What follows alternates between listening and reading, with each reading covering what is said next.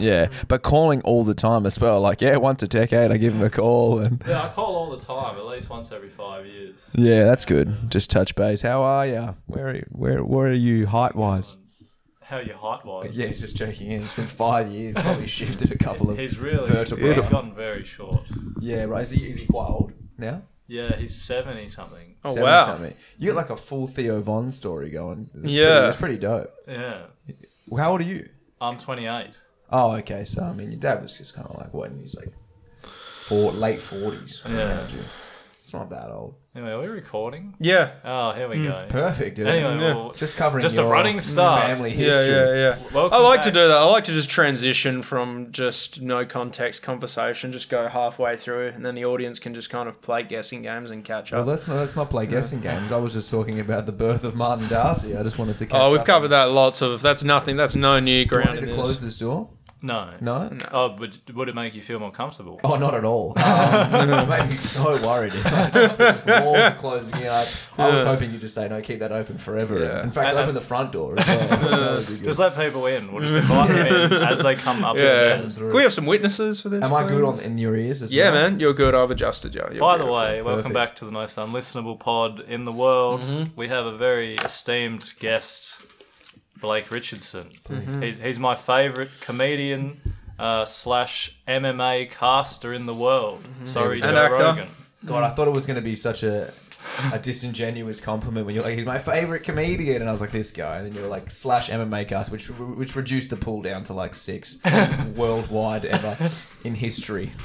Slash actor. Oh, great. Even like, okay, 1. It's just me, dude. That's just Hell me. yes. But thank you, man. Thank you for that very generous introduction. It's good to be here with you, holding a mic on your belly. my groin region. Groinal. Good to be with you, Alex, as well. Thank you, Blake. We met at speaking of the devil, what we were saying earlier, we met at the Comedy Factory where I saw you do, I think a 10 or 15 minute spot. It was sensational. Thank you, sir. Right after Dave Callan did an impromptu half-hour spot, but damn, I didn't mind that watching was that that. night. Yeah. That was a classic. That was a great set, so I didn't, I wasn't begrudging him. But Sure. I saw Jared Goundry take like a running start to, about 5 times because everyone was like, oh, surely that's his last joke. Surely that's his last one. And Jared Goundry, like by the 5th time, Jared was like, I'll just wait. Yeah. I'll just wait till he's He's done. down Yeah. somewhere. But even then, he kept going. Yeah. He Back took up. the mic with him, sprinted back up. Yeah. It's like, no, I'm not done. This is a bit. As he left, he unplugged the mic. No one else could enjoy the evening. Yes, no, love Dave. That was a historic night. I remember that one. It's literally, now it's in history. Yeah, that's it. It's out in the potosphere. So As with all memories now. perfect. Look at that. We're getting deep already. This is not what I expected. I'm excited. Me neither. Yeah. But You were talking about- I've been doing the. How long ago was that? That must have been like 6 months ago or something. That was a long time ago, man. That was a while ago, man. I was just struck with it's like, God, who's this beautiful man on stage? He's way too good looking to be We're a gonna have comedian. sex by the end of this podcast. That's for sure. That's for yeah, certain. I had my STD check today, so it can't be until Friday when I get the result back. So, Are you actually Wow. an STD check? yeah, man. Yeah. He's a Okay, great. responsible... What? That's not, it's never responsible. yeah, if Never you need an responsibility. STD check, you're not responsible. Yeah, it's never about I'm just doing my bit for society. What prompted you to get an STD test? Well, man. originally I booked it just as a regular checkup, but then on the lead up to it, because I had my last one in April, but between now and April, it's been a busy time. And Busy time. Yeah. April is like yesterday, dude. Like what the fuck? So you get like every 3 months you get STD checks just to sort of just make sure everything's good. Because you just raw dogging it 24/7 or? Yeah. Okay, yeah, right. Look, I Feels good. I get it, dude. Yeah, bro. How many kids do you have? none yet. I mean, none that I know of. Yeah. But Martin Darcy's dad used to talk, and then yeah. here's Well, Martin. I thought it was nothing. I thought I was just going for a regular checkup, and then I had like literally the last week I had some issues. Okay. But I think I'm putting them down to some other things because Sure, just like normal discharge or normal hot piss. wasn't jizzing, Normal jizzing blood. steam, right? yeah. This piss is Oh, quite that's just a spicy. regular fucking blood I jizz. must have eaten too much Chinese. My piss is Yeah. real spicy. Yeah, there you go. Well, the first warning sign was odd when I didn't wake up with morning wood, which was very odd for me. Who is this young What a robust man. Yeah. And then I couldn't maintain an erection during sex, and I was like, "This is just not okay."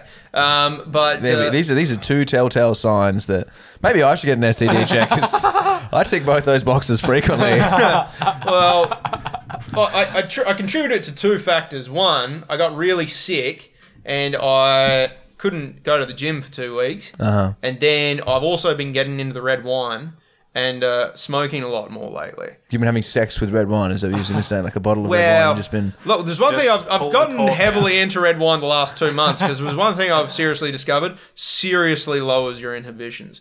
alcohol? I'll basically say anything once I'm a bottle and a half deep. So And you have things to say that you can't say without the wines. Is that right? I have things that I want to do that I can't do without the wine. What's For that? instance, like, yeah. go on. Oh, okay. Just fucking, Yes. just grab Oh. small kids off Look, off the playground. No, I mean, look, I can do that sober. look, you don't want to be the one to ask them to spit in your mouth, but Sure, and then it's like sure. normally they ask you, but then it's like, you know what, I just feel like switching it up tonight. Like, can you do me? And then I think that's how I actually got the chest infection. Okay. But Well, I can't relate to any of this, but I mean, the STD check, at least I know. Keep them coming. Keep them coming. If Yeah. if you're getting chest infections from some throat, mouth spitting, let's Yeah. Is let's that keep. even possible? a chest infection from there's like if you have germs to give, you will get them. That's how you give 'em. Yeah, that's Through the you will mouth. easily get them Through that way. spit. Man. Short of just straight up injecting germs into Yeah. your veins, I Yeah. think I that's probably the spitting on fastest someone way. is assault. Yeah, Not well, if you ask for it. no, Oh, it's still pretty. Your Honour. Yeah. I think. I don't, no, you ask for it, Your Honour. I do it knowing it's gross. I'm not defending the. I'm not defending. It's the hard. action. It's always hard to talk about kinky stuff though in the cold light of being flaccid.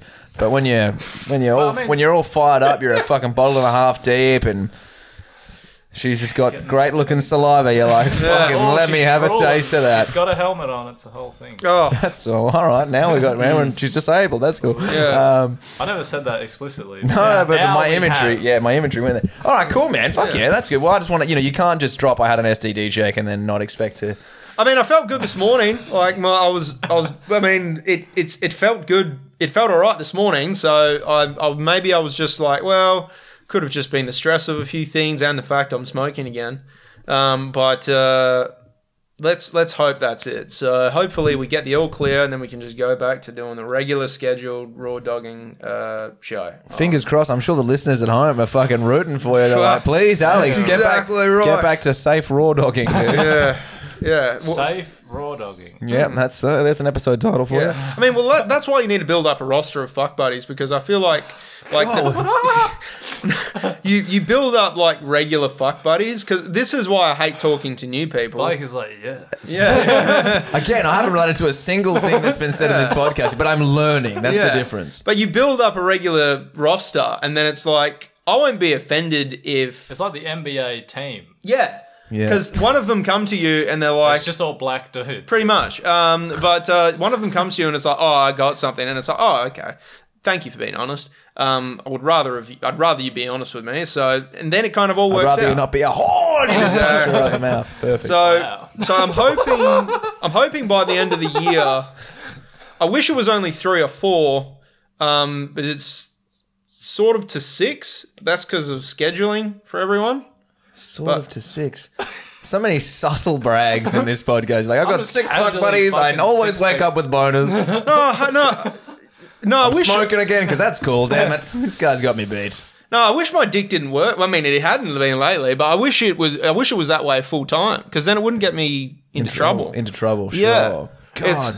I'm going to go home and I'm going to hug my girlfriend so tightly after this podcast. I'm going to be like, don't you ever leave me. I've had a glimpse into single life. I'm scared. It sucks, All man. STD checks and smoking and I fucking was morning happier wood. when I was in a relationship, put it that way. And Sure. I was in a relationship with someone who was in a psych ward 3 times. And you were still happier. And it was still happier, man. And yeah. And True. I suppose if the lows are low, the highs would be fucking just Ecstatic. Everest Dude, high. It's like an amazing roller coaster. dude, like those split personality disorders, I'm Yeah. telling you. It's like when you she get a la- good one. Yeah, when you land on the right one. Yeah, it's just, exactly. I love you, but Yeah. Dave, I'm not sure. I'm not too keen on Yeah, it. when you've seen the worst one, it's like, oh well, if this is as bad as it gets, you Sure. know, it's sky's the limit, you know. So There you go. What was Well, her name? Sky, but sky's the limit. I don't know She's if I can lost. say her name. I mean, I'm sure she doesn't listen to this. Oh, it's always Sure. good to. I mean, we still have friends in contact with each other, so I mean, and you're all fucking them all.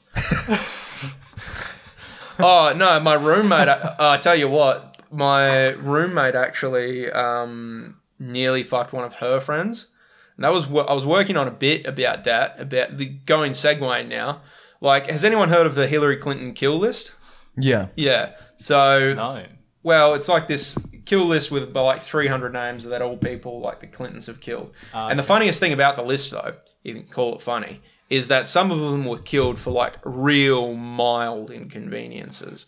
Like they got like the coffee roast bad for Hillary one day or And something. they like that. assassinated them. Yeah, it was, but And it then was 3 years later, terminally dead from cancers. yeah, like clearly suicide from Suicide by Tomahawk missile. or 12 something. stab wounds to the torso.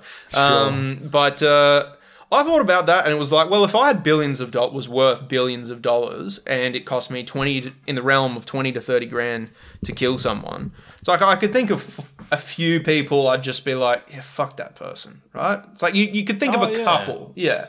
And one of them wasn't even my ex. It was my ex's friend. And I was talking to my roommate about that because he nearly, like, fucked her.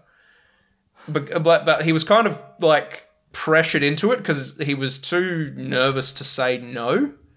And, like, that was one of the funniest scenarios ever because I just saw him be dragged into the bedroom and the look of just absolute horror on his face. And he was like, I don't want to be here. And it's like, well, you shouldn't have talked to her in the first place, fuckhead. You're describing an attempted rape. I mean, that's what It came close. And yeah, but I never liked that girl because I remember when my girlfriend was going through like Never liked that contraceptive girl. replacement. Yeah. Like she had to be off the pill for a month before she could get an IUD. And like she wanted to fuck in that time. And I'm like, I'm not fucking you with no birth control. And she was like, just please do it. And I'm like, no, I'm not fucking you with no birth She's like, control. what about this version of me? Yeah. And then her friend goes, This it's like, person's no, on birth I've been control." tracking her period with an app. And it's like, I'm not You trusting are. no, like her friend Oh. was like, I've been tracking her period with an app. Sure. The app is right. You can fuck her right now. It's going to be okay. And I'm like, I'm not trusting an app Yeah. to like, I'm not trusting an app with not getting pregnant. So yeah, I'll just not fuck. What a horrible woman. I know, Wow. wanting to fuck. How terrible. No, I mean her friend. She's Yeah. just like in the room with you being like, I've got an app. Yeah. Fuck my friend. That's Well, it's very strange that she's tracking that. for a friend, you know? I mean, track your own. That makes sense, but... Well, I This- thought for a second Alex was Where is tracking it? It's in Karen Up. This was funny. This is my tracking it. this is my roommate's ex. I took a screenshot of this from Tinder. Well, hold on, what? This is my roommate's ex. Read the Oh, bio. I thought you said this is some of my roommate's sex. How do I... Just you can't swipe it. It's just a screenshot. Going into prison July 30th. Date me while you can. Well, that's like in 2 weeks' time. Yeah. So I hope she's... Yeah, I knock hope her up, she's- boys. That's one way to avoid child support. I hope she's doing well. I wonder what she's going to jail for. Well, she was in a psych ward herself at one point. Okay. Right. So yeah, me and my roommate have a real great track record of picking partners. Dude, I'm so down right now. I mean, I just feel so deflated hearing psych ward Yeah. sex stories. Dude, a psych ward's a weird place. Have you ever been? Not personally. Not like you We're visited talking or about helmets and now you're down. Hey? We're talking about helmets and now you're down. Oh, I don't even know how we got here. This is so deep. Have I been to a psych ward? I went to Greylands think maybe once years ago for an acting thing actually, which is Really? they sometimes use actors as like training for like the psychologists, like to train them. So like before you get a real crazy person, have a person pretending to be crazy and see how you'd handle it. And I remember, this is years ago now. That's when I was like, that's when I had my first agent back when I was like maybe 18, 19. I think I went in there and I was like, I'm going to play like this character. It's going to be New Zealander and schizophrenic or whatever. I'm doing all this shit. And you didn't need to do that. You just needed to follow a script of these very basic symptoms. And they were like, you're overdoing it. You're overdoing it. Pull it back. And I was like, you can't tell me to... I'm not me. Yeah. I'm method. Yeah. So I just threw poo at him, and then that was the end of that. Yeah. I can't remember. I think I didn't get a tour though, and to see what was going on in a I cycle. feel like there should be too much feedback when you're asked to play a crazy person. That's what I mean. Just run with it. You're doing it. Yeah. But you're an actor. You're already crazy. Well, that's true, man. That's a truer statement hasn't been said than that. Let's get into why actors are so terrible. Some of the worst people in the world. Why is that? Because it looks fun. Yeah. I think, man, there's not many people like in comedy. Not many people that want to pursue something like acting that are pretty well adjusted. You know what I mean? Like be a special type of broken. Yeah, I think so, man. There's the cliches for the reason, but it's like if you feel that you need the attention and the love of like the whole world, that's not usually the symptoms of someone who's if you have getting hugs at home. That loved you, then you're like, well, you're a special little guy. You'd be like, all right, that's cool. Well, I'm already sorted. I don't need fucking fame. I don't know. It's I can speak for myself. I was attracted to it very early on, just for insecure reasons, I think. Because growing up, I thought I was, fairly like normal, like everyone else. I was just like having the thought. I used to lie a lot. I used to just tell people lies about things I was doing, things I'd done, like achievements and shit. I feel like that's normal for kids to do, though. You were like 15. No, I was just like, it was pretty constant. And it was like late elaborate. in the game, or? Well, through my early teen years, to like 15... 15, 16. There was residuals of it up until my late teens, really, I think, where I was just... Was it to get pussy or like... No, it was just to feel good about myself. Oh, okay. I think it would be like, I'm doing that. And you start to convince yourself of it. Like, oh my God, I can't believe I even did that. I can't believe I did that, dude. It's so exciting. I didn't do any of it. Because I remember I used to tell people that I was going to be an actor long before I ever did anything with acting. Then in a way, you manifested it. Yeah. Kind of. But it was sort of... you make it, baby. Yeah, well, it was sort of like I just used to be like, how am I special? How am I going to be special? I don't know. I need to have something. And then I was like, I'm just going to be an actor.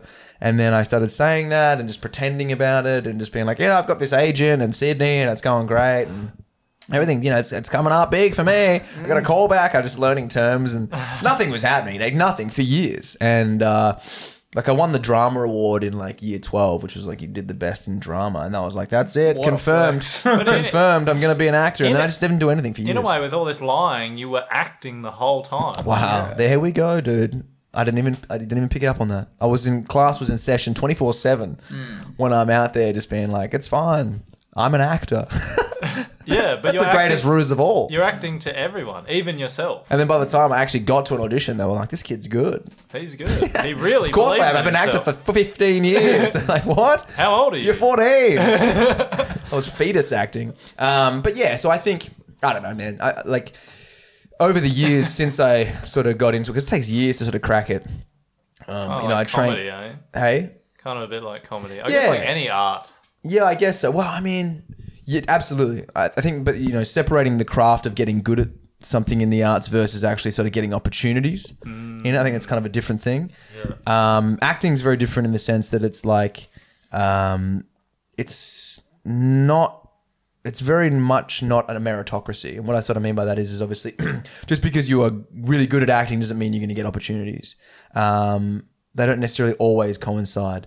And that's because you need to be given an opportunity to act, to show people and build momentum, and casting directors have to like you, and you have to fit a certain demographic and all that kind of stuff. That does exist in comedy, but not as much. Like if you go up at an open mic and you're good, and you crush, You get more opportunities. you're going to get more opportunities. Like the room booker's not going to be like, well, like fuck you, like it just doesn't happen. They want people who are funnier, and you kind of move up. Sure, on lineups and stuff, they might need a bit of diversity quotas and things like that, and other people might get opportunities earlier on, but ultimately, you're never going to move up if you're not funny. If you're just not improving and getting laughs, you're just not going to move up. Whereas in acting, that's not always the case. Like, I mean, we all see shows on like Netflix or these new shows that come out, and like some acting is terrible in it. Who are these people? You're like, well, it's not even who are they, but you're like, that's not good acting. That's terrible. That's how did you get a job? How did you get this? Look, Steven Seagal made a career out of doing that.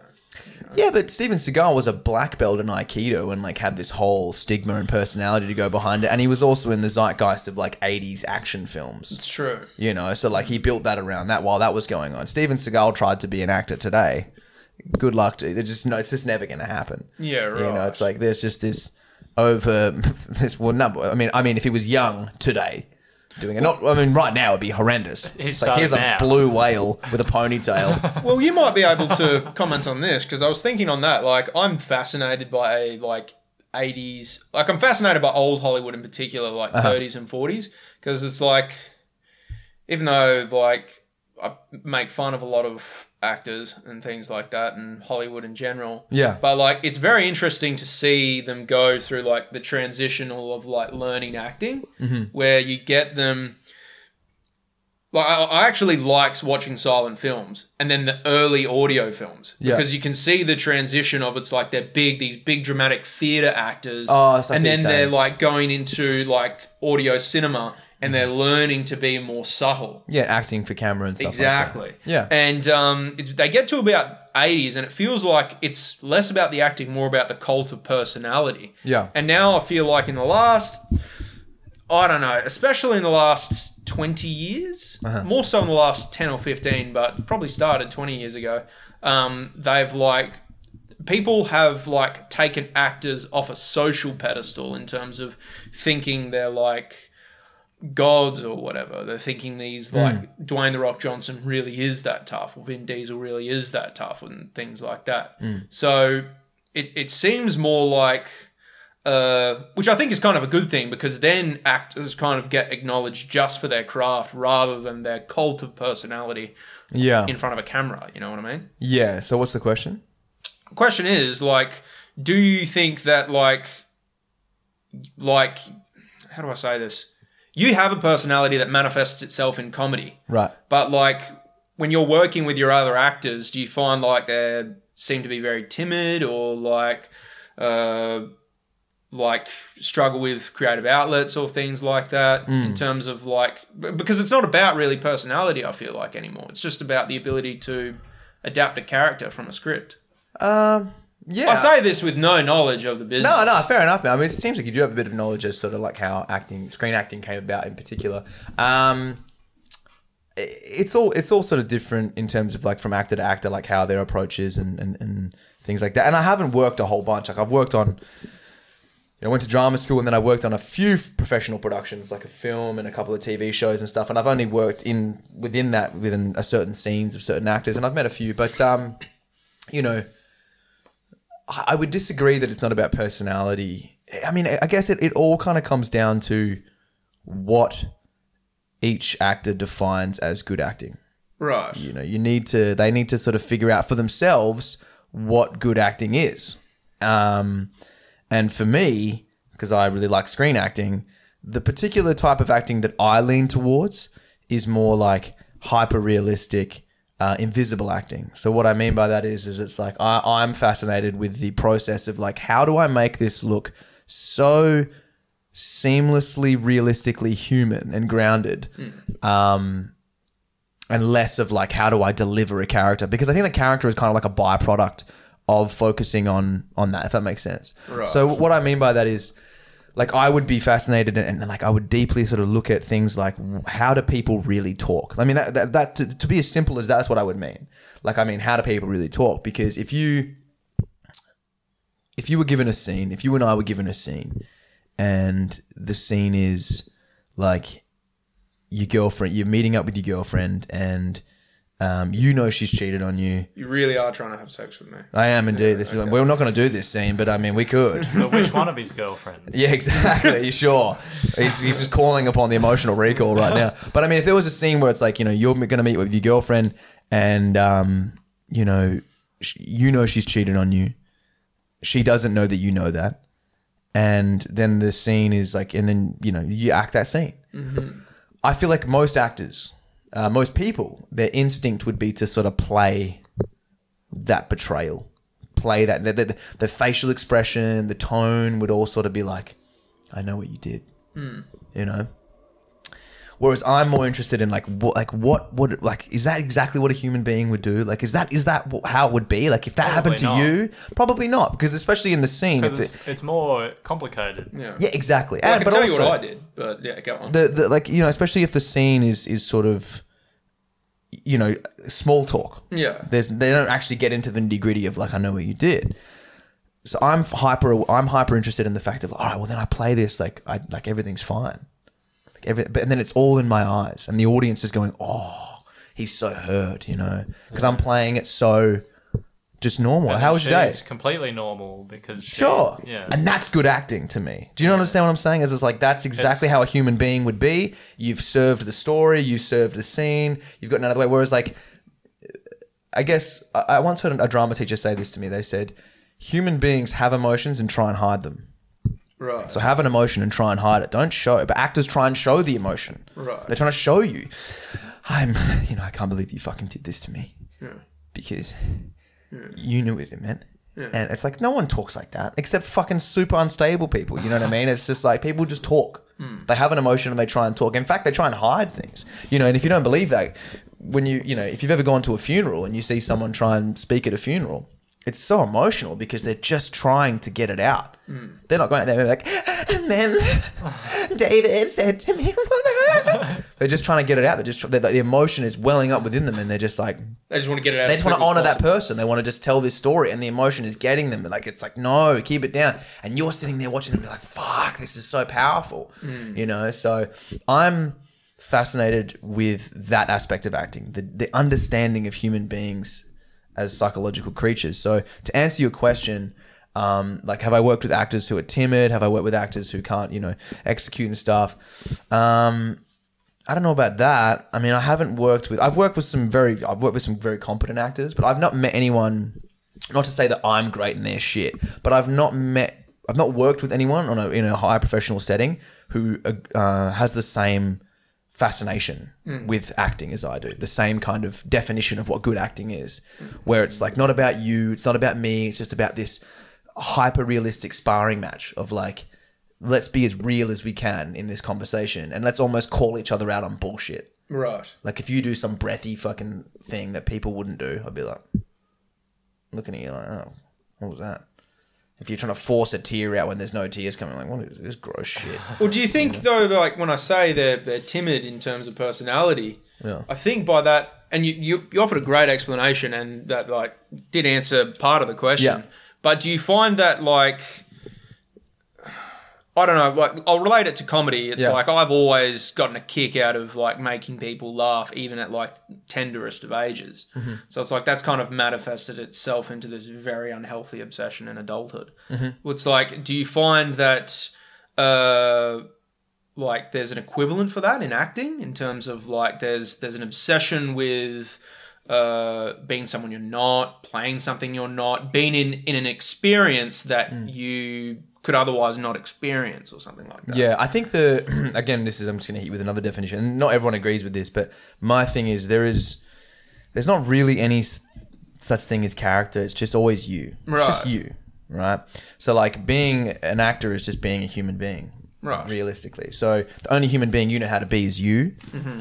So the job is kind of like to understand yourself as a human being so honestly that you can be yourself in any imaginary situation. Right. That's kind of what acting is to me. It's like you're never someone else. It's fucking, that's schizophrenia. You're like, I'm not me anymore. I'm Abe Lincoln, Fourscore. Like that's fucking, you're always you. but you're understanding yourself so honestly, the good and the bad, and you know how to be yourself in this imagined circumstance on camera with a different accent, with a different set of emotional circumstances, and you sort of bring those parts of yourself out because you know you're real with yourself. You know how you are. You know how you get angry is very different to how I get angry. So it's about understanding that. How you express joy and laughter is very different to how I do it. Right. So it's like the better actor will just be more honest with, and know how to access that. And I'm not going to laugh how I think a laugh should sound. I'm going to laugh as me. Yeah. You know what I mean? But then people don't fucking know. They see like lights, cameras, and fucking... They see the final product, they're like, what a character that person played. It's like, that's just them. Yeah. You know? So I guess in that sense, I don't get a kick out of being other people. I get a kick out of being in different circumstances as myself. And like, play. It's like professional dress-ups as myself, you know? And I get to sort of bring this... You know, for instance, in Mystery Road, this show on ABC, I played like a white supremacist neo-Nazi dude who... Which was pretty easy because that's how you are. Super easy. Just plug that right in. I was like, cool. Just me in the group chat with the boys. No, but it was fun because I got to sort of fuck around and play with... you know, just the side. I mean, we all have an intolerant side. We all have, you know, it might not necessarily be towards certain races or things, but we all have intolerance. We all have bias and shit like that. On the inside, we're not PC. Yeah, sure, right. You know, when it's impossible to be PC on the inside. You know, I mean, like for instance, and I'll say this with dead honesty, like if someone's doing something very, very fucking silly on the road, and I'm like, what is going on? Is this guy Asian? I'm expecting Asian and I tell you what, the hit rate is extraordinarily high, and I'm like, fucking of course. And then you drive past, and it's me. And it's Martin on the way to the podcast, and I'm like, get the fuck out of the road. No, but you know what I mean. So I would just sort of plug into this. It's fun because you don't have to worry about it, and you just like plug into this side of yourself, so to speak, for the scene, and you kind of use that and. I just get to be myself in different situations. As far as, you know, people being timid, I haven't worked with that many actors that have been timid. Kind of the opposite. People are very like kind of over the top. Yeah, kind of over the top. And look, I'm a big personality too, so I mean that's probably why it jars me because I'm like, fuck, I see myself in some things, and I'm like, oh, I don't like that, you know. Do you think that's why it manifests you? That's what you manifest in other creative circles, like, you know, fight commentary, and because obviously you need to be a big personality for that, and then also stand-up comedy, because it's like you just can't contain yourself. Like, it's what I'm trying to say. No, well, man, you know what it is? Is like I said, the early things that drew me to acting and anything was all sort of like these insecure reasons. I realize now because I'm less insecure now. I'm more happy with myself, and now I look back on the ways I used to think, and I was like, "Fuck, man, that was not good." Like, who's bragging now? Hey, who's bragging now? That's what I mean. I'm a happy dude, complete guy. You know, I'm not getting morning woods though. That's concerned. I wasn't even concerned about that till now. Yeah. But no, I mean, you know, the things that kind of initially attracted me to all this stuff, there weren't great reasons, but then luckily throughout the process, I sort of fell in love with the craft, so to speak. With acting, I mean, I was like, I'm going to be famous and girls are going to like me and people are going to think I'm important. And these were all my sort of unconscious things going on in my head. And then I got to drama school, and then I kind of found what I'm talking about with you guys, like that, you know, there's no character. It's just you, man. Just understand you as a human. Like and then we would watch great performances on the screen. And then people would talk about like choices. Like, look how he played that moment. Look how he played that. Think of the circumstance of this scene. And he played it like that. You know, there's this great scene I always quote from the movie Contagion. Have you seen Contagion? I have watched it, but not in quite a while. Long time ago. I mean, and there's this scene early in the film. It's got Jude Law in it, correct? Jude Law. A couple of other ones. Whose names I'm forgetting. Ewan McGregor, maybe. Maybe it's this one's got Matt Damon. Oh, yeah. Okay, it's Matt Damon. Yeah. And at the start of the film, spoiler alert, he's Gwyneth Paltrow, his wife dies. She goes into surgery and she dies. Oh. And thank God, Gwyneth Paltrow dying. What a great movie. How unbearable is she? And anyways, there's this scene where the doctor comes out and Matt Damon's in the hallway, and he tells Matt Damon that his wife is dead. Uh-huh. And the scene goes down, and then the doctor says, like, unfortunately, during surgery, your wife's heart did stop and she did die. Mm-hmm. And Matt Damon goes, like, yeah, cool. Like, can I go see her? Like, it doesn't even register. Right. Do you know what I mean? Like he's immediately just like, yeah, all good. Like let me just go see her. I just want to go talk to her. And then he's just staring at the doctor, and there's like silence, and then the camera's back, and you're like, oh god, like it's so like it's real. Yeah. It's too. And then he's like, what the fuck? Can I go see her, please? Can I go talk to her? Yeah. And you're like, oh, and like you feel It's not registering. It's not registering because that's how it would be. Do you know what I mean? But it's like the surface level expectation is he's like, oh no, like, my wife, you know. And even though you may have never seen someone lose their wife and be delivered that news, there's something as a human being that you recognize that as the truth. You're like, oh man, how painful is that? That's fucking real right there. Do you know what I mean? Yeah. I'm obsessed with that shit. I'm like, fucking look at that choice. How did they figure that out? How did they figure out that's what it would be? You know, when They you killed see a man's wife and they killed a man's wife and saw how he reacted, and he didn't register it. They were like, "All right, wrap that bitch up and let's get to the shooting." Now we've got the 20 seconds of this movie. Yeah, exactly. But this is the stuff Sucks that to be I'm that fucking guy. obsessed with. You know, like if a guy's playing like a tough guy or whatever, you're like, God, that's so specific. That's such a real brand of scary that person's playing. You know, how Tom Hardy plays his villain is very different to how other people play it. You know, because he's doubling down on his own personal There's a man that intimidation. probably still energy. gets a hard on in the morning. Man, if he doesn't, who would complain? I'd take a softie from Tom Hardy. I'd let him thumb it in like fucking calamari. I wouldn't care. I'll bring that conversation up about Tom Hardy later. There was a friend of mine who made a very funny comment about Tom Hardy recently. Oh, I'll tell that later because it's actually very funny. All right, perfect. But I do want to bring up something like in terms of, because I think we've talked about it multiple times on the podcast, like comedians that we look up to, and like comedians like. You never want to replicate, especially in comedy, but like you do find yourself like leaning more towards certain styles, I guess, certain abilities. Yeah. Like What you like. exactly. Yeah. And like, is there any of that kind of thing for you in terms of like style of acting, certain abilities, certain roles that you gravitate towards to? Yeah. Or like, how does that manifest for you? Because Yeah. for me, like, I'd probably say I couldn't give you like a number one, but like top three would have to be like Richard Pryor, Norm Macdonald, and Nick Mullen. Okay. Like the comedians I watch the most.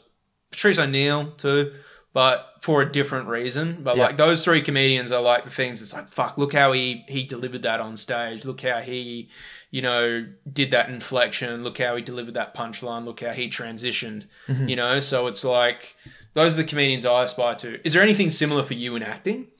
You just look in the mirror. I'm like, this guy's the one we want to be like. It's just always you. No, I mean, it's a great question. I think, Tom Hardy, for sure, I like him. It's really anyone who I see. I feel like they get like I feel like they have the same definition of what good acting is to me. It doesn't matter. It could be man, woman, whatever. But it's like there's like an egolessness to their performances.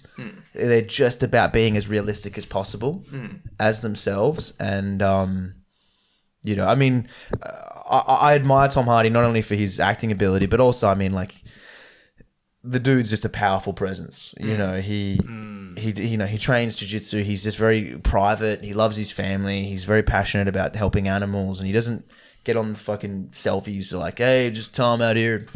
Well, he's British, first of all, so he wouldn't be doing American being like, I'm helping dogs, and I'm just like, he just does his thing. You know? He's just his own man, and he just happens to be one of the biggest actors in the world. Charity in front of a camera is not charity, so yeah. Yeah, sure. And it's, so there's that aspect to it. I guess if I could have someone's career, there's a guy named Aaron Taylor Johnson who you would recognize. Yeah, of course. Bullet Train. Kick-Ass. Yes. He did a movie, Nocturnal Animals. Where he Dude, was like I remember him in fucking that film with Owen Wilson and Jackie Chan. Shanghai Noon or something? Something like that. There was a sequel to that, the one they had in the UK. He was like the little fucking rapscallion pickpocket kid. Well, there you go. I didn't know that at all. Yeah, so he's been doing it a long time. I love his sort of like, because he's very rangy. Like, he's a leading man, but he can also kind of go into character actors. I've seen him play great. I mean, he's in Kick-Ass as that, kind of nerdy kid who becomes a hero, so to speak. And phenomenal range. And then he's like, this real, if you've never seen Nocturnal Animals, super villainous, super terrifying performance from him. Then Bullet Train, he's like a leading man kind of vibes. I like him a lot. Jake Gyllenhaal, he's got quite a depth to him, but he's also quite easily attached to like studio movies. He can do like a studio performance where it's like he's grounding, like a big IP, if you will, like a big story, and it's just like, I'm Jake Gyllenhaal and I'm just doing me.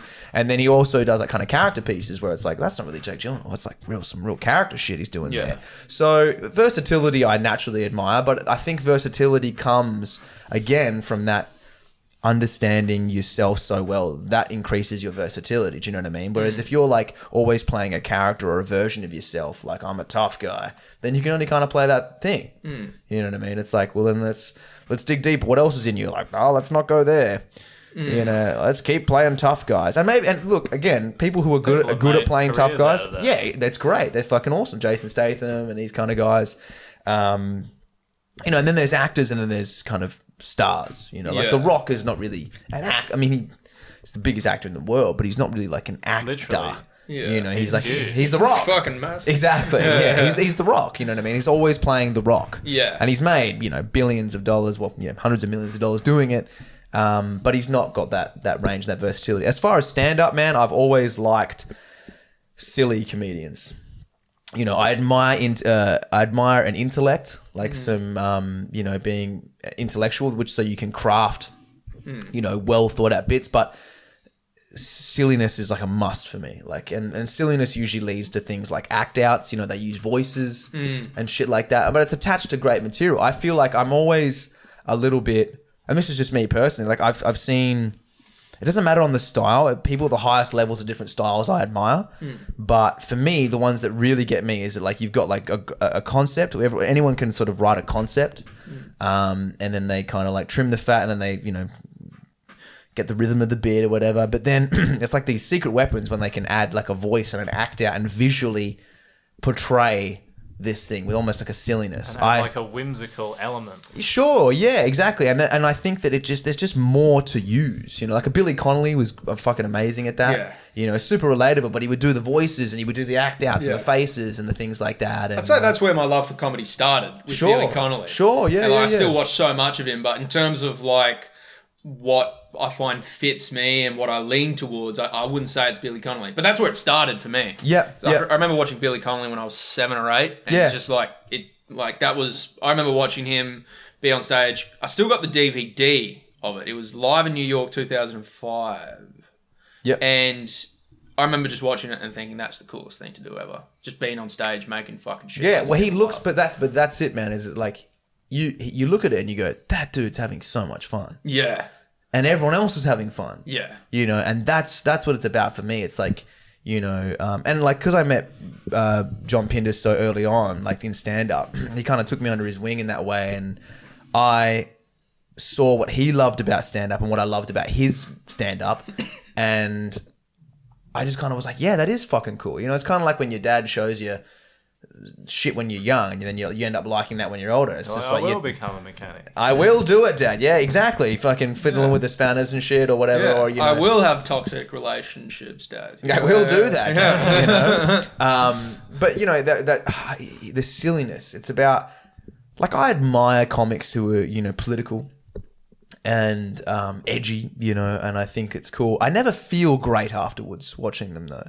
Even if I think it's very brave what they've done and very bold, and the way they got laughs over a very tense subject, and they actually landed a point of, they kind of pointed out the hypocrisy of something and made people laugh about something that they never thought they'd laugh about because they're very sensitive about that. I admire that, I do, and I think that that's a craft that is very difficult to do, and it's important, but it's not my favorite. It's not my favorite is like when people walk away being like, yeah, fucking, man, life's funny. Like, we're good. Like, things are silly. Like, things aren't so bad. He's right. Fucking, we're having a silly time. He's right. Crows do make weird noises. They do. Like, I love that. You just feel silly, and you just kind of like, you have that. And it's not to say that you can't be serious within that element, but I think that for me, it's like if a comic doesn't have that, any element of silliness, then I'm like, all right, well, now you're just up there trying to make points. Yeah. Like, And no one wants to laugh at that. Cool. Yeah, and even if it's like clever wordplay or like, you know, it's like, and you are right. Even if you're right, I'm like, I mean, a lot of that comes from intention, you know, like I feel when I see people. It does feel like some comedians turn it into a lecture. Yeah, and sure. Like, I'm not going to name names, because there are comedians I like who are like brilliant on political comedy. Yeah. And they like very good about making a point, but it does, and I love it because like Norm Macdonald, Nick Mullen for me, and Dave Chappelle, like those are the three guys who kind of have the even balance of everything: storytelling, silliness, seriousness, and like just making fun of life in general. It's kind of like a balance act for them, which is kind of what I try to do, I guess. Yeah. But when people do like beat something to death, it's very much like, come on, you know, it's like, I know the point you're making. I get the point you're making. I may even agree with the point you're making, but this is not funny for me anymore. Yeah, sure. But that is the craft, you know, that's the craft, is to sort of hide that in there, you know, so they're like, I'm not getting exhausted. And again, it comes from intention. Like you mentioned Dave Chappelle, like, you know, it's one of the greatest comics alive, sort of stuff. But I mean, like, I've watched like when I watch him afterwards, I don't feel better. You know, I'm like, especially his last few ones. Like Sticks and Stones was fantastic, but like I think he's kind of been ushered into this like political zeitgeist. It wasn't sort of his choice, but he's kind of been moved into this. Like, what do you think, Dave, on this controversial subject? He's like, all right, I'll address it. But I don't feel like like I'm not like, wow, I feel better after watching that special. I had a great time. I'm just kind of like, all right, you reminded me that the trans are annoying. Cool. Like, you know, like I want more laughs. I want to feel sillier, you know, like life's fucking tense enough as it is. Yeah.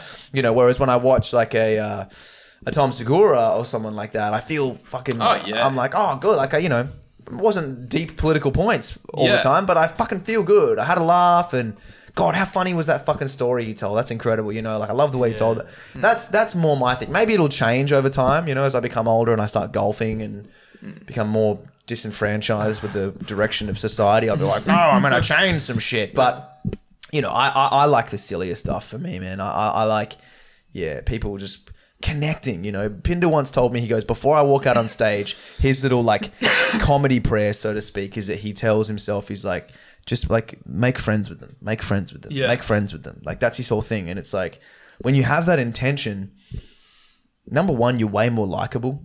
You know, like the way that I do stand up shouldn't work because like I'm a white straight dude that, you know, like completely ambiguous. Well, you know, vaguely. I try and lean on as much as I can.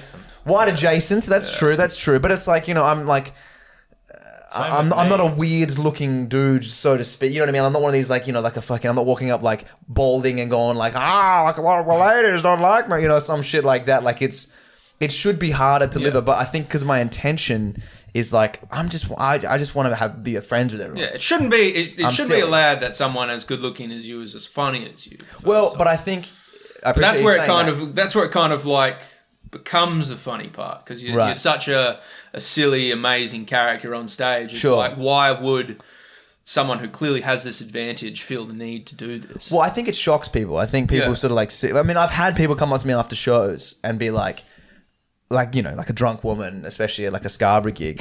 I've had it multiple times actually. It's always the drunk woman. It's the drunk woman, yeah. She comes up and she's like, I'm not gonna lie, when you first walked up there, like I fucking hated you. And I was like, oh right, fair enough. I was like, anything I did? She's like, no, just like you got your jawline and like you fucking this and like you that. I was like, fuck, there's another good looking cunt is coming up here and like telling me what's what. But then after 10 minutes, after 10 minutes of hating you, dude, I've moved it down to a mild loathing. No, but then she was like, but you know, you were very silly, you were very funny, like it's all good. But I appreciated the honesty that, like, at sort of first glance, drunk white women can give. Yeah, at first glance, she was like, I fucking hated you, dude, because you got this whatever. I'm stepping on her triggers, so to speak, visually, and then she's like, but you won me over. That's a huge compliment. And you're like, to be honest, when you first approached me, I hated you too. Yeah, and you know what? I'm not shifting. Because your set's bombing right now. But yeah, I mean, and it'll shift over time. I'm trying to figure out. We're all trying to figure out how to be fucking more authentic. I struggle with writing so bad, stand up. You know, like it's hard, man. It's hard, you know, like it's hard for everyone. But you're always trying to write things that are real and from a place of somewhere that... Is this you? Yeah, me. Yeah. I say you, but I mean me. Yeah, no, that's what I meant. I was like, I don't do that at all. God, this must be about you. Yeah, I don't know. I'm trying to just write things from my life and then I maybe kind of like acting, get to a point where it's as genuine as it can be. It's like a long journey to become yourself. Yeah, exactly. Because, I mean, for instance, like you said about the character that I play on stage, blah, blah, blah. I go up there. I'm not me as I am right now. No, you of know, course not. like I'm kind of like a little bit more like, you know, I'm using my face, I'm performing, and I'm like, oh, what the fuck? What do you mean? You know, doing all this sort of fucking shit. But that's just, you know, a turned up version of me. Yeah. You know, so to speak. I'm still kind of being me. I'm just doing it on like 11. Well, yeah, I mean... More silliness. Yes, exactly. The silliness is just dialed up. Well, I mean, that brings up like another very interesting point I had with Daniel on a previous episode. Okay. Daniel, who works at the Comedy Lounge behind the bar. The barman. Oh, yeah, And, Dan, yeah. yeah. And we were talking about like, you know, wearing faces for the world and like God, how I do. well, it kind of was actually, Yeah. but like, you know, the face you wear for a circle of friends is not the face you wear necessarily for another circle of friends or for Yeah. your family or for your Totally. partner or for, and I find it's like, but I find like if you're kind of mostly at peace with yourself, no face is a betrayal of another face. Do you know what I mean? It's a great way to put it, yeah. It's like you act differently around different people, but like every single one of those people you play, I guess, would be comfortable with any of the other people you play, so Yeah. to speak. You know, Yeah. so yeah, I hear you. Yeah, I think that's a great point. I think, you know, it's interesting. Like I realized like not too long ago, I said to my partner, it was like, you know, there's guys that are like, let's have a fucking boys' night. Yeah. You know, let's have a fucking boys' night. And I've never really got like, I didn't really get that. I'm like, a boys' night. I'm like, Boys, it's that horrible, sounds- man. Don't do it. no, but I mean, like, I'd love to hang out with my mates, but I'm like, why does like, is just like, we want to bring our We're gonna partners? go Like, watch the footy and no, it's just like they're like, but I realized what it was is it's like a lot of people can't be themselves around their partners. You know, so they're like, let's have a boys' night so then I can be myself. You know, that's kind of really what's going on. Whereas like, I'm very fortunate that I'm with a partner. I've chosen a partner who I can just like, I can be myself completely with in front of the guys and I can in front of her. Because I also don't like, number one, I'm not hanging out with my boys being like, yeah, like let's fuck girls and like how dumb is my missus, you know, like, which some guys I'm gonna would go be. home and bash her. Yeah, exactly. Well, that we say that's funny as hell, but you know. But then I realized that not every, you know, this the guy that's like, I'm sleeping on the couch. You know what it's like. Secondly, I'm like, I know I'm in you the do that. doghouse. I've seen that story of you practicing jiu-jitsu with your missus, okay? I'll choke it. I'll choke it the hell out. Yeah. But when I'm with the boys, but you know what I'm saying? Though? It's Yeah, like, yeah, you know, yeah, absolutely. I don't need to have a boys' night to be Yeah. myself, whereas some people Yeah. really don't. And it's like from friend to friend. I think if you kind of tallied all my friends, like if you kind of spoke to all my friends in different groups, you'd get a pretty similar story. Do you know, it's like, I mean, I might have in-jokes with certain friends and kind of sense of humor, I'll dial up a little bit more with the friends 'cause I know they like this kind of spicy shit and this other friend's kind of like, you know. Yeah. But it's very, very minimal, you know, Yeah, like it's never absolutely. too exhausting. And none of my friends I have to vent about, you know, which was a huge thing because Yeah. everyone's got friends that after they hang out with, they're like, fuck, like, Fuck, I hate I love that fucking guy, but like, fuck, man, like he kills me. I don't have any friends like that anymore. I just don't. Like I feel like you get away from those friends fade out because I feel like I used to have those friends. Yeah. I certainly don't feel like I have Well, them anymore. especially in high school and stuff. 'cause Oh you're God, surrounded yeah. by It's these a relationship of like Proximity. necessity. Yeah, well, it's yeah. a proximity and necessity because it's like, well, it's like being friends with the people you work with. And, Yeah. I'm like still friends with some people I work with, but majority of the time, like when I quit a job and moved on, like I didn't stay in touch with many of the people because it's like I had nothing against them. In fact, I probably thought they were actually pretty alright, but in terms of what we had in common and what we liked to do, there was very little. Yeah. So it's like, well, let's just be friends at work because it's easier than fucking Yeah, sure, stabbing yeah. each other to death. Yeah, You yeah, know? yeah. So, It's always easier than that. Yeah, but I mean, well, I don't know. the different masks thing though. I mean, like being yourself. I mean, to bring it back to comedy, like, I know there'd be people that'd be like, this fucking guy, like, I see what he's doing. You know what I mean? Like, I see this fucking, he's doing the, bringing energy. he's doing the face and like, that's not fucking comedy. Like, tell a fucking joke, cunt. And like, the funny thing is, I agree with those people. I'm like, I agree, dude. You know what I mean? Like, I am not the best joke writer. Like, I don't know, like, I'm not a fucking edgy dude and I don't do these things. And it's like, well, one, I'm early in. I'm only 2 years in, and I'm like, give me time. Yeah. Secondly, I'm just doing what feels good and what like. It's not the fact that it works being high energy. I have fun on stage doing that, you know. And I've said this to Martin before, but it's like when I go do, because every style has its disadvantages, right? Like being a higher energy act with act outs and these stories and stuff. It's easier, in my opinion, if you do it well, to kill at like a pro room. It's easier because your energy fills that room. Yeah. And they're like, this fucking person's got it. They're big, you know? Yeah, and then they just start laughing at everything almost. Sure, if you earn their trust. If you can earn their trust early on and you kind of teach them what you're about, you know, subconsciously, they're all aboard, you know? And that's kind of how conversations work as well. Sure. Yeah, exactly. But I think that the disadvantage is when I'm doing like a pub gig and it's like an intimate setting and there's like 8 people. And I'm so used to being and you're like big, extravagant, and I'm like, "Hey, what's going on? You good back there?" And they're like, "What the fuck, dude? Like, we're just right here, you know." Whereas a one-liner comic with like kind of low energy, like just joke, it's easier in that room to do that because they're comfortable to be like, "This is the rhythm," and also with dumber people. They get your comedy easier because they're like, "There's a rhythm." It's like, I said this the other day. And then this, and they're like, yes, I know exactly where to laugh. Whereas if you're taking them on a visual journey of like, and then, they're like, what? Where's the punchline? Yeah, what's the funny part? Yeah, teach me. Yeah, is it all of it? Because not really. You know? Can I ask, like, in terms of struggle, because I kind of. It was weird. I had to take a break off work, break from comedy recently to catch up on some work projects and to cover more shifts at the bar I work at and do other shit. And in that time, like, it was very difficult for me to sit down and actually write something. Sure. But then as the minute I got like, bang, did the Frio Factory, I'd written a couple of new bits, but like, it wasn't my usual writing rate. I was happy with the new bits I'd wrote, and I tried only one of them, but like, it was all up good. And then the minute I got home, literally the next 2 days after, I'm like writing premise after premise after premise after premise. Sure. And I was very happy with the originality level of all of them. I find the biggest like struggle for me in terms of writing is fleshing out an idea. It's like, I know I can get an idea.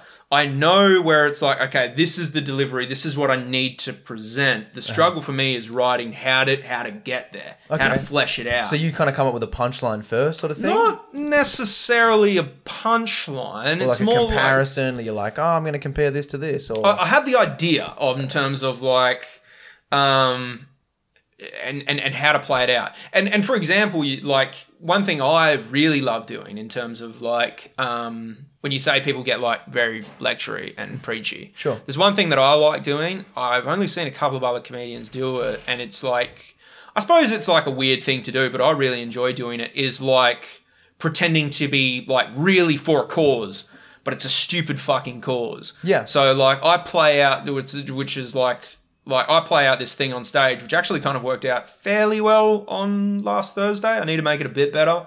But I played out this thing, which is like, it's like, we got to stop being worried about trans people and drag queens. We need to start fucking being worried about furries, right? Okay. Sure. We need to kill those people because these people are not right in the head, you know, and just going that way with it. And like, and you don't believe that? Is that no, I do, but that's why it plays out so well on stage. Sure, but like you make a joke of it, and in terms of, and then I tell a story. Is it about a joke if it's just an opinion? Well, look, it's a joke when I talk about getting molested at a nightclub by a furry while on acid. Like that's a funny bit, but like. But wait, is that a story or is that a joke? It's a funny story. What are you asking me? It got laughs, okay? I don't know what I'm asking. I see what you're saying, though. It's like, are you saying, like, how do you structure, how do you write, essentially? Like, how do you... Well, the thing is, it's like hating, like, no one's going to... It's like, and like...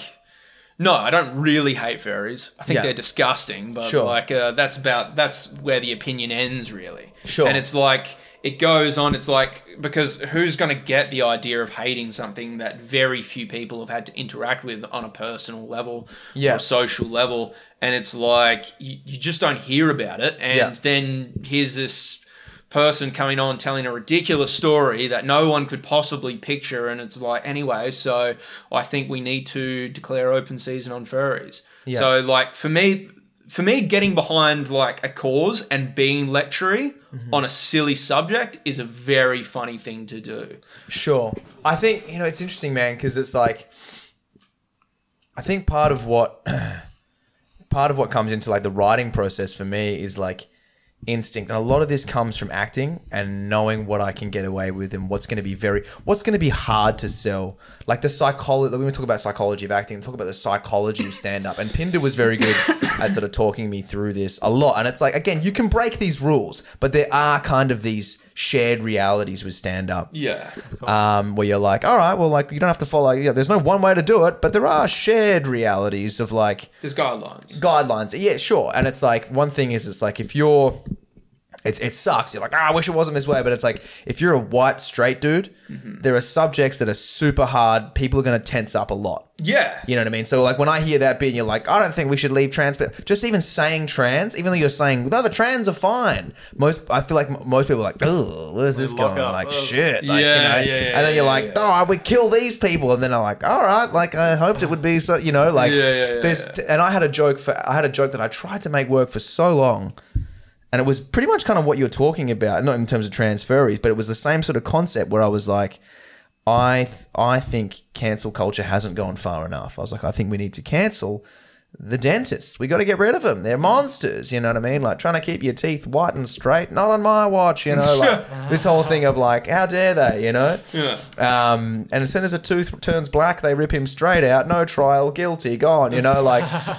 And it was this whole... I feel like this is good. Well, dude, this is what I mean. On paper, it works. On paper, it's like, this is funny. This is cool. Like, maybe it'll work if I tell it. Dude, go. Take it and work with it. I love it. I would love it. Because every time I've tried it, and I've tried it from multiple different angles and multiple different sell points, people just are like... but you're white. Sure, but people... There's like... Pinder said this to me. He goes, it's clever. It's not funny. It's clever. From me. Yeah.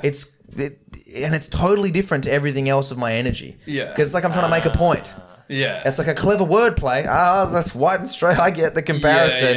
And then it's like, where does it go? I'm like, anyways, so like, let's get rid of the dentists. And then you're like, all right, well, that was weird. And then I'm like, anyways, there's a story about me kissing a man in a TV show I did. It's very jarring. He was a dentist. And it's like, maybe it'll come around one day where I can figure it'll fit into like a bigger bit and it'll work better. Because then I came up with a separate thing about, why do we always try and impress strangers? We always try and impress strangers. Like if you don't believe me. I don't know those people. It's like, you don't believe me? Like every time you go to the dentist, you just fucking pretend you've been trying to catch up on 12 months of not flossing in one violent session beforehand. It's like, go in there, fucking bleeding everywhere. And it's like, I don't know. I got punched in the mouth in the waiting room. Like I floss all the time, And we just are doing... You know what I mean? Like the comparison of like trying to impress the dentist. Why the fuck do we care? We don't know this fucking guy. You're like, I don't floss. Fuck you. Do your job. Clean my teeth. But then with your partner that you love and share a life with, you'll fucking let us see your asshole. Like whatever. You just, what I mean? Like I've got a hemorrhoid. Check this. Sure. You just show them the worst parts of yourself. But a stranger, oh heavens, no. Fan me down. Yeah. So that's the concept. And then I kind of tied the dentist thing in. But my point is it's like there are some bits. Which is very painful for me to realize that I'm like, fuck, just put it to the side. It's not worth dying on that hill. I haven't figured out that puzzle yet. Yeah. And there are some bits that you come up with that you're like, immediately, I know I can sell that. Yeah. I know it's easy. It's easy done. Well, the very thing worked. But that's the thing. Like, I mean, I've always struggled with this, and maybe Martin will agree. I'm very loath to say what Martin will and won't say, because he's unpredictable, and I hang around him probably more than most people. But are you saying that he won't agree with you, or are you saying he won't say? I don't know what he'll say. Oh, sure. Yeah. Right. But like, I find like comparing jokes with like comedians. Not all the time. Sometimes it's really good to compare it with them, but for me, it's almost like an absolutely useless process because like until until I manifest that energy that I use on stage, it's never the same. It's like I can't sell you this joke. I can't tell you why this joke works. I just know it will. Sure. And like you'll see the joke, and then you'll be able to give me notes on it. Sure. Do you know what I mean? Sure. I agree, because I used to do it with my partner. And she's not a comic, but I would be like, do you think, because she would give me a layman's view. She would give me like a punter's view of like, what do you think of this? You know, but I would not, like you said, you're not acting it out. You haven't got the same energy and the same wording and exactly rhythms and stuff, so to speak. And then she'd be like, that's all right. And I'd be like, oh, fuck it. It's a terrible bit. Yeah. And then I would eventually try it later on and it would work. And I'd be like, oh, fuck, I just can't test joke. It's not fair on her either. She doesn't, you know what I mean? I'm just hanging up the fucker. We're doing the washing and I'm like, what do you reckon of this? And she's like, I don't know, fuck. Can we talk about something else? Yeah, there's so much pressure. You want me to fake laugh? Like,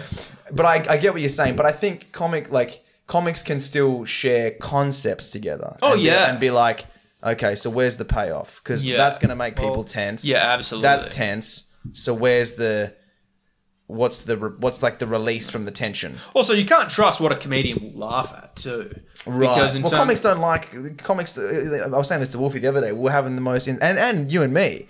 We were riffing about that Avatar, watching Avatar with your brother, crying in the green room about just the most insane, ridiculous imagery in it we're putting in each other's heads of a bit. It would never work. It would never work. It's, man, I pray with all. I wish we could and I said the same thing to Wolfie. We were riffing about just ridiculous stuff backstage, and then we go out and respectively do our sets and come back out and then just start saying the most insane shit to each other that we're laughing at. No comic really laughs at much comedy. If you, we get the trick. We're like, we know what you're doing. Good bit. Fucking clever. You came up with that, but we're not like, you're bombing when you can hear the comedians laughing. Sure. Or if the comedians are doing something really. One thing comics do love is honesty. Yeah. When that's if why you're really in the moment. If you're really in the moment and you're really honest, it's it's quiet. Yeah, ow. You know, like well, sometimes Wolfie will just, even if he's killing, he'll just be like, oh man, he's like, I just don't I hate comedy. He's just like, I just want fame and money. And it's like, it's funny because it's true. You know, like there's a part of, you recognize the honesty of the moment and he's like, fuck, what do you want to talk about? Shut up, cunt. He's just like, you're so miserable, dude. I can't CPR laughs into this crowd, you know, like, and he's just turning on them. Sure. And like, it might be a trick, but it's also, but then when it becomes a trick and you know he doesn't really mean it, then it's like not as funny to the comics. But when it's honest, and then there's a moment of honesty, we love the honesty. The first time he ever did that kind of thing, and he was like, one of his bits wasn't working. He just, I think he just dove into this riff. Just turned on him. Yeah, of like, I just want the laughs. Cut out the middleman. I don't even care. Yeah, exactly. I just want flowers on my grave. I want fame. Start dancing. That's fucking hilarious because it's just totally offbeat and it's totally random. And again, you know, I used to stress like, you know, when I would work with comics I respect, I'm like, they fucking think I'm a hack. I'm doing voices and everything's word for word and fucking the inflection is the same. And like, I'm trying to manifest crowd work by being like, do you have a dog? And they're like, no. And I'm like, I've got a dog. And then just you know, like, I haven't planned for this option. Yeah, exactly. But then again, that shit's funny. Yeah. You know, and then that becomes a bit. That becomes a thing that I would do as well. I messaged you after that show because I've seen you do voices so many times and you're so fucking like brilliant at them. Yeah, sure. And like I've been doing impersonations since I was a kid. Yeah. But your impersonations were great, dude. Thank you. I remember on the bar bit, right? The Irish people. That was great. I remember that. Yeah. No, the voices were very, very good. Thank you. Yeah. And that's what I mean. That's silly. Yeah, and I love that bit because like that bit is like based on so much truth. Like working behind a bar, at the bar I work at, there's so many, for some reason, English, Scottish and Irish people. Yeah. And for such a small place like the UK and Ireland, there's way too many fucking accents. Sure. And it's like egregious what they are doing with like the English language. Yeah. And it just manifested itself in this weird way. And I've been doing impersonation since I was a kid, but I never knew how to manifest it because when I started comedy like over a year ago now, just over a year ago, I was thinking about doing voice acting then, but it took me like 9 months before I realized this is how I can make it translate on stage. Was that like a fucking like... Did doing voices on stage come very easily to you? I just went in, man. Well, first of all, I think the thing that's good about that bit is that you said it's true, that's part of it. Yeah. That's not what's funny about it. No, The funny is that your accents are great. Yeah. Do you know what I mean? Yeah, absolutely. It's like that's the simple truth of Exactly, it. Is that, like, if you didn't have the accents, but it was still true, sell people would be like, what? Yes. What's the point? Absolutely. But the fact that you're so flawless with the Irish and shit, it's like, that's funny now. Yeah. I like that. He's executing 'Cause that it's Irish well. recognisable. Exactly, right? So that's how I would think about it. But voices, when I started stand-up as well, man, I was coming from acting. I didn't know any of the rules. I'd never hung out with comics. You know, when I did 2 open mics and then I did Who Raw. wants to hang out with comics? Well, I mean, there's a couple cool ones. No, but of yeah, course most of the there other are. ones are, some of them are fucking... Even the ones I like are fucking miserable people. Well, not all. No, man. That's no, the thing, no, you know. But I mean, when I first started, I just was kind of going in blind, and I just did what I wanted to do. I was just like, all right, well, I'm gonna do like I did Raw, and I did a new set every round, and people were like, you fucking don't do that, man. Like that's not what you have to do. And I was like, don't they want to see new shit, you know? And like I hadn't nailed the 5. Yeah. I just was like, I need new 5. I burnt that material. They've all seen it, you know? Yeah. Like, Whole of Perth all knows. of Perth knows. The lounge will spit on me if I do the same joke again. And I did that every round until the grand final, you know? So but then afterwards, people were like, no, man, like, work on your stuff. And then you start to learn the rules, so to speak. Yeah. And then I'm like, oh, shit. And then I'm in my head. And now I can't fucking punch writing out that I used to, which might be because I've realized what's not funny and what is, and I'm a bit more particular. But that's also a bad thing because you need fucking too perfectionist. You're not writing anything. Yeah, and then you don't end up ever getting to these other wackadoo ideas. Exactly, you're that's too buried safe. You're like, that won't work. You're like, you don't know, like figure it out. could. Exactly, right. Well, help me on this bit. With the voice, sorry, Yeah, to no, you answer your go. question, the voices, because I was coming from acting, I just went straight up and was starting to do voices. Again, I'd seen Billy Connolly and shit like that, so I was like, I knew that it worked, Yeah, absolutely. but I just didn't have any idea of like, it might not work. I was like, I'm going to do it. Like one of the earliest bits that I did, and I don't really do it anymore. I think I did it like a week ago, and I was like, I don't even know how this goes. Was this whole thing about my parents getting us cats growing up instead of dogs. And the whole premise of the bit is that it's a great move responsibility-wise. You know, caring for a cat's very easy. Caring for a dog, if you don't love it, it'll just die. But a cat, like a FIFO worker's wife, will just go to the neighbour and fuck him, you know, and like get some food, whatever. And then the other bit was like, and death as well. Like if, you don't want your kid to like lose its first experience with death to be something it loves more than anything. You want it to be with an animal it doesn't even like that much, you know. And then I would act out someone who can't let the dog go, and it's like 100 years old and it's like falling apart, and I would do the dog's voice like, help me, you know, like all this shit. I did that early on, and I remember Wolfie came up to me like early days and was like, dude, you're doing act outs and voices like immediately. He's like, that's so bold. He's like, I don't do that, you know? And I was like, oh. And then I realized why shortly after, because when it bombs and you're acting out and doing voices, it hurts so much more. God. Man, It hurts way more because you're like dragging your foot across the stage, being like, oh, you know, doing voices. People And like, but that's way funnier for comics too. Yeah. And and if you just turn around and you just drag your foot across the stage, and then you're honest, it's like, oh, you hated that. That's fucking it's hilarious because someone's just dying up there, fucking, squawking. putting their heart and soul. Oh, put their heart and soul. There's nothing cool about someone being like, joke didn't work and I had low energy anyway. I'm like, fucking what? No, just Die up there. Go out swinging, you know? Yeah, that fucking... No, it's true. It's like, it's so funny when you commit to the bit. Yeah, Like, you may as well see it to the end. It's funny if it doesn't work as well. Yeah. I had people, that's, when you, after an open mic, people come up and be like, yeah, that one bit, just punters being like, yeah, I can't do that, eh? It didn't work, did it? And I'm like, I know, I was there. I felt it more than you, believe it or not. I hated that whole thing. Yeah, it's like, I'm the one who's going to put the gun in their mouth tonight, mate. Yeah, dude, I know. I have to scrub this set off me. You don't. Yeah. This interaction is going to have a hate wank over you. I hate you. I hate you, sir. Have you ever had a hate wank? No, never. It's a funny term, though. I think you've really got to go see someone if you're having a hatred. What's a hate wank? Well, let's hate not it pretend we so don't know what a hate much. wank could be, but I've never had one. Is it like... I mean, this is what I feel like it is in my head. It's like you had sex with someone, the relationship didn't go well, you ended up hating them, but the sex was so good that it's like the memory of the sex was great. Like my first ex, I don't hate them anymore, but I did for a time. But like the sex was like out of this world. Like, Sure. So like that's what a hate wank is in Well, my what mind. I- Am I missing something here? What I imagine is I was like, I hate my granddad. And I'm like, All right.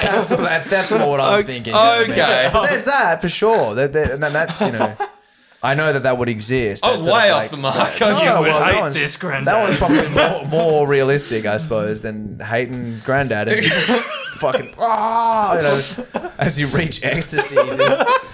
You forgive your Grandad just that little bit more, after you've had a big cum, you're like, oh, I don't hate him that much. That's for you. Don't even wash your hands, kiss your lips, throw it on. Well, see what I mean? We couldn't do that on stage. We're all laughing. We're enjoying that. That's a weird bit. Grandad That's a is weird calm. riff. Yeah. To circle back to a few things. One, I'll quickly go into that Tom Hardy thing because I haven't told this Such a story random on the book, pod. Mark. 'Cause this only happened last week. It's like 30 minutes ago. I know. I don't care because it was see so right. funny. It made me It better piss be myself. fucking pretty funny. Dude, it made me piss myself in the moment. Well, we built it up. Let's go. I'm friends with this chick. I'm not fucking this chick. I'm gonna be so happy when there's stony silence. It probably will be. I don't care though. But she's like a really weird chick in terms of what she's into. Sure. And she said to me, like, she was like, she turns to me while we're watching a Tom Hardy film. It was Locke, actually. And she says, I'd love to see you and Tom Hardy fuck. Me and Tom Hardy fuck. Right. And I was like, why would you want to see this? And not a joke, word for word, Yeah. the words out of her mouth was, it's like, it seems like it would just be a competition on who gets to rape who. And I was like, that is Yep. the most fucked thing I've ever heard. But in the... I'm going to put my money on Tom. He would Tom just beltering you. no, so easily. But I was like, what? I was like, what the fuck is wrong with you? Like the fact that It's not right. rape if it's consensual. Yeah, well, we should be so lucky. we should be so Be locked lucky. in a room with Tom Hardy. What if you're pushing your ass into his dick? Well, These are the questions that keep me up at night. maybe it ends that way. But, Was that the only thing we'll circle back to? Was that- No, well, you said give Martin that bit about the dentist. That reminds me Sure. of a bit I need to ask Squirrely of the episode. I need to ask him if I can use that thing that he said. It wasn't a bit, but he was like, I was telling him this story about how, like, after I had that quick bit of TikTok fame, I got all of these DMs from gay dudes literally offering me money to spit on them and piss on them and call them, just abuse them. Yeah. And Squirrely, like, fucking just said, it's like, man, it sounds like these people need to date homophobes. And it was just like, it's like, that is the perfect matchup for those people, like, funny- self-abusing. funny concept. Yeah. Funny And I concept. was like, in the moment, it made me piss myself. And I'm like, how the fuck would I make that translate to stage? Because I Right. don't think I could. But I think Squirrely could. And Yeah. I can wanted pretty to much do the sell bit, anything. but like the way he said it was like, man, it's like these people just need to get some homophobes in their lives. Could you imagine a homophobe's wet dream of getting paid to abuse gay people? That's their fucking dream job. It's a great bit. Yeah, It's a great bit. And, Tense. it would tank on tension's building. stage if I said it, but It's hard, man. I think you could definitely, again, when we watch specials, I was thinking about this the other day. It's like when we watch specials and you see these comics getting away with these tense things, sometimes you forget that number one, they're beloved. Number two, they have an inbuilt fan base. Number three, they've been on stage for 30 minutes, psychologically getting you on board. Yeah. Before they bring you this shit. Yeah. And then it's like when we go to a 5-minute fucking. you have no time to build up to No anything. time to earn Yeah. trust, and we get up there, no one knows us, and we're like, you reckon fucking gay dudes that like getting beaten up should just date homophobes? And you're like, "Whoa," and you're like, these fucking people. Dinner first. Why won't it work? You know. But that's the thing as well. Is it's like like I've only done max 25 minutes on stage, and it's like, but you can do way more. Yeah. Like, because once your You first lose 10 them is for a bit and lose them more, and then start on the lose. they think end you're on the closing, lose. and then they kind of get excited, and you're more. Then the get excited 'cause confidence they think comes you're back, leaving. yeah, and then you ride that momentum to bomb more. It kind of reminds me of one time Luke Joseph Ryan. I think he was supposed to do 20 and he did like 45 or something. Right. Anyway, I don't Anyway, know if I know we watched Dave Callan, but Dave Callan like did an extra 15 minutes or 10 or 15 minutes. It's like we knew he was going over. But how do you do 25 fucking minutes I- extra? it was I was there. I think I maybe it was hosted that 30 night. minutes or something. I hosted don't that know. night. Yeah, it was the one LJ where, was headlining. Yeah, where he was like, he kept going and then he was like he was kind of like bombing for a while and he like, bring it back.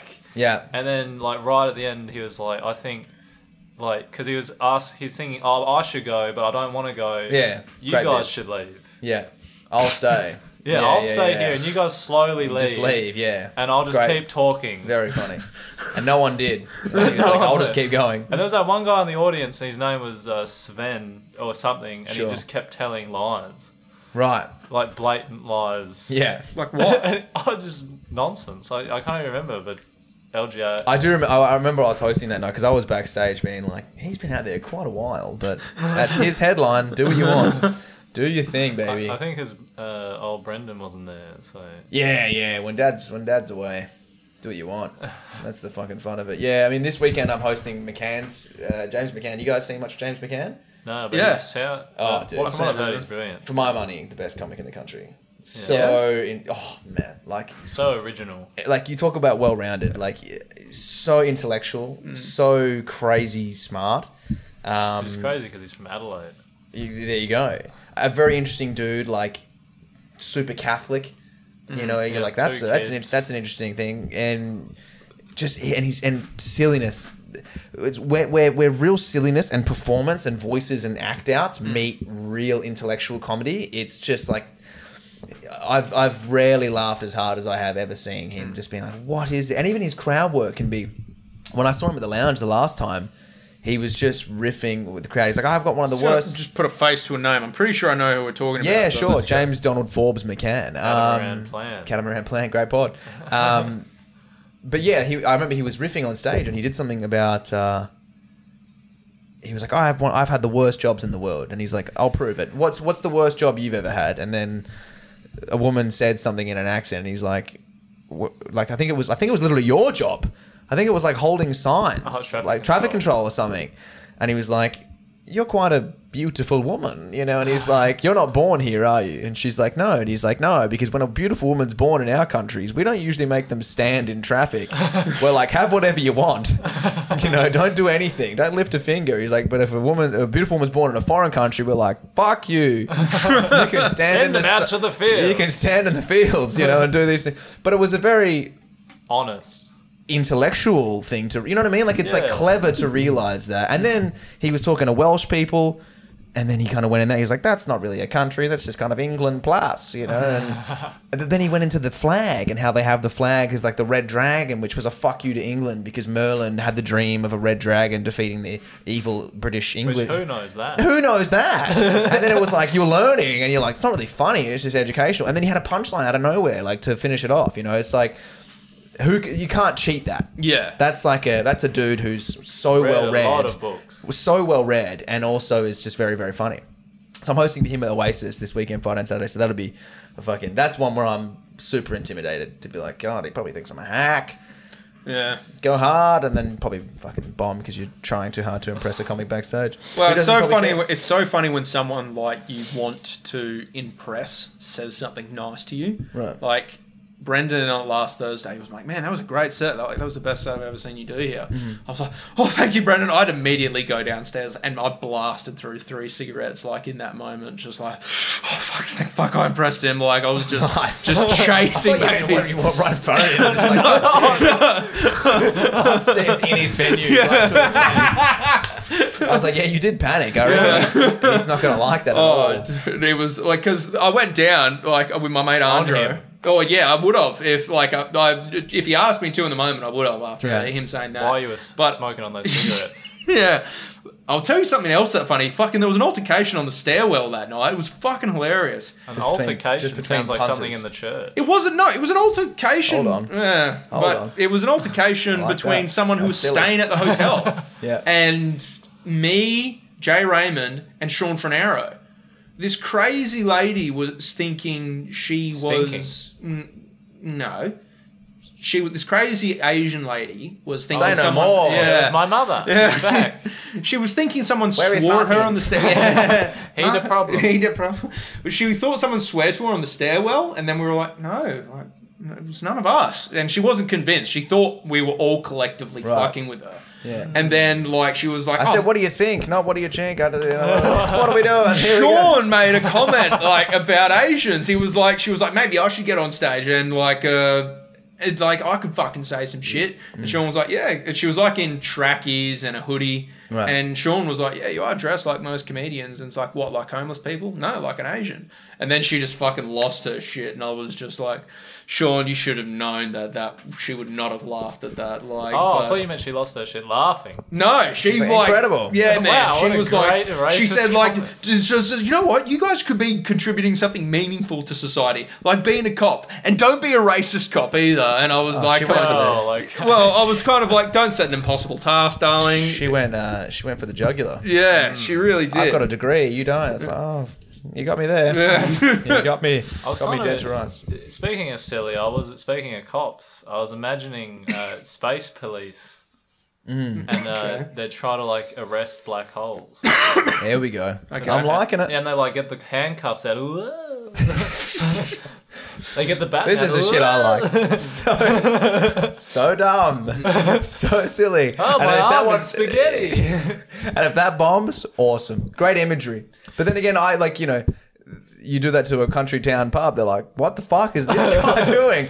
I don't have an imagination. That's why I live here. Yeah, it's been sucked. Don't into make my me mullet. think. Don't make me think. Yeah. Well, you'd actually be able to help with this. I had to watch the show Grey's Anatomy recently. Had to. Yes, I had to. I was forced to. I was trying to sleep with this girl, and so I watched Grey's Is she Anatomy one of the with her. 6? Not anymore. Oh, she's left the council. She's The council. yeah. She's She's transferred walking to in another woods, team. like- Yeah. You're like, the tribe has spoken. Out she goes. It is Yeah. a great show. But no, I it is. was watching Grey's Anatomy a little while ago, and I couldn't help but think to myself, it's like this show is so unrealistic because the American healthcare system is just never brought up. It's like it's like at no point in it. I watched like 5 episodes with her, and the only thing I took away from it is like at no point did they not bring up the fact that this person could not afford this care. Sure. That And would like, be pretty funny. well, yeah, it's like you should like look like you're more connected than I am. I'm not saying you're fucking, Spielberg or anything, but you should try and get that show made with just a Grey's Anatomy but realistic, and every episode is them just turning No away insurance. some See you later. poor- Yeah, fuck off, die. Yeah, And Bleeding just, in like, the gutter. really- Credits roll. yeah, Just really yeah. hot doctors just making Yeah. out while these guys are dying in the gutter. Yeah. I'm thinking more as like a.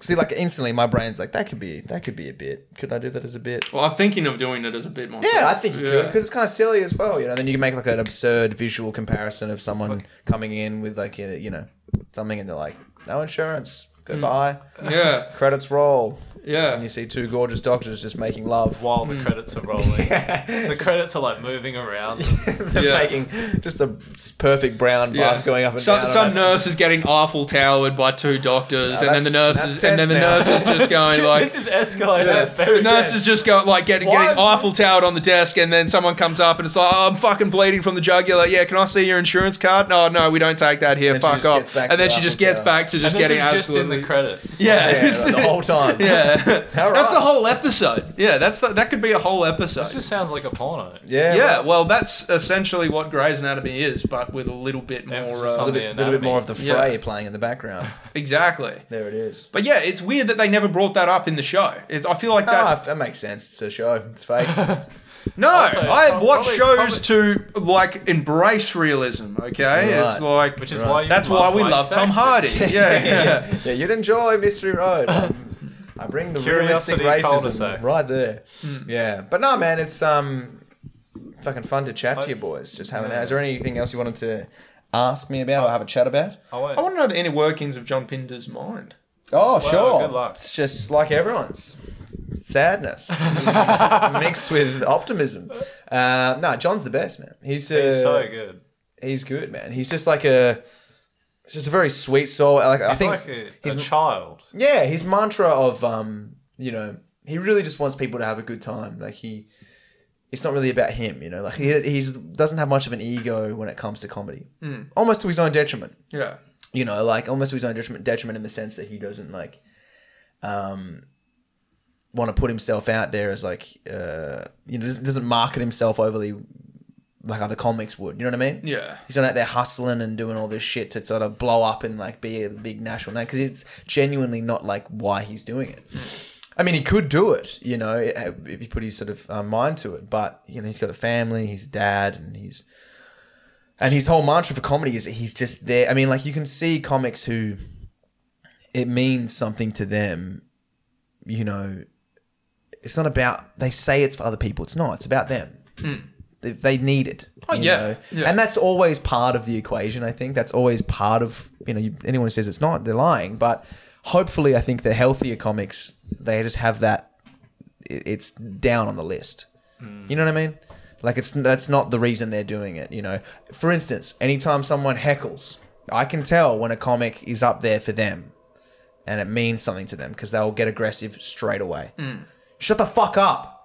Hey, shut the fuck up. It's just like, oh, like, they ruined your thing. Whereas, like, if your intention was like, I'm here to just, like, fucking hang out. Yeah, what's like, up, let's, brother? How let's you see. going? Maybe, or, you know, and if they're being a total dickhead, it's like, also they're just, you know, you just go with it and just be like, all right, what's going on over there, man? You know, like, Pinder would also say that as well. He'd be like, let them, like, just ask them questions and let them come forward until they eventually fall over, you know, and that's what give will happen. themselves But enough rope. never get angry at them. Never get angry at them because it just I'm makes kind you of look- angry at John Pinder, though. Why is that? Why? Well, not the last time, but the time before I performed at the Freo Factory, he was meant to host, but he selfishly got sick and couldn't host because I was very much looking forward to meeting him for the first time. I'm a very big fan, and I do listen to your podcast.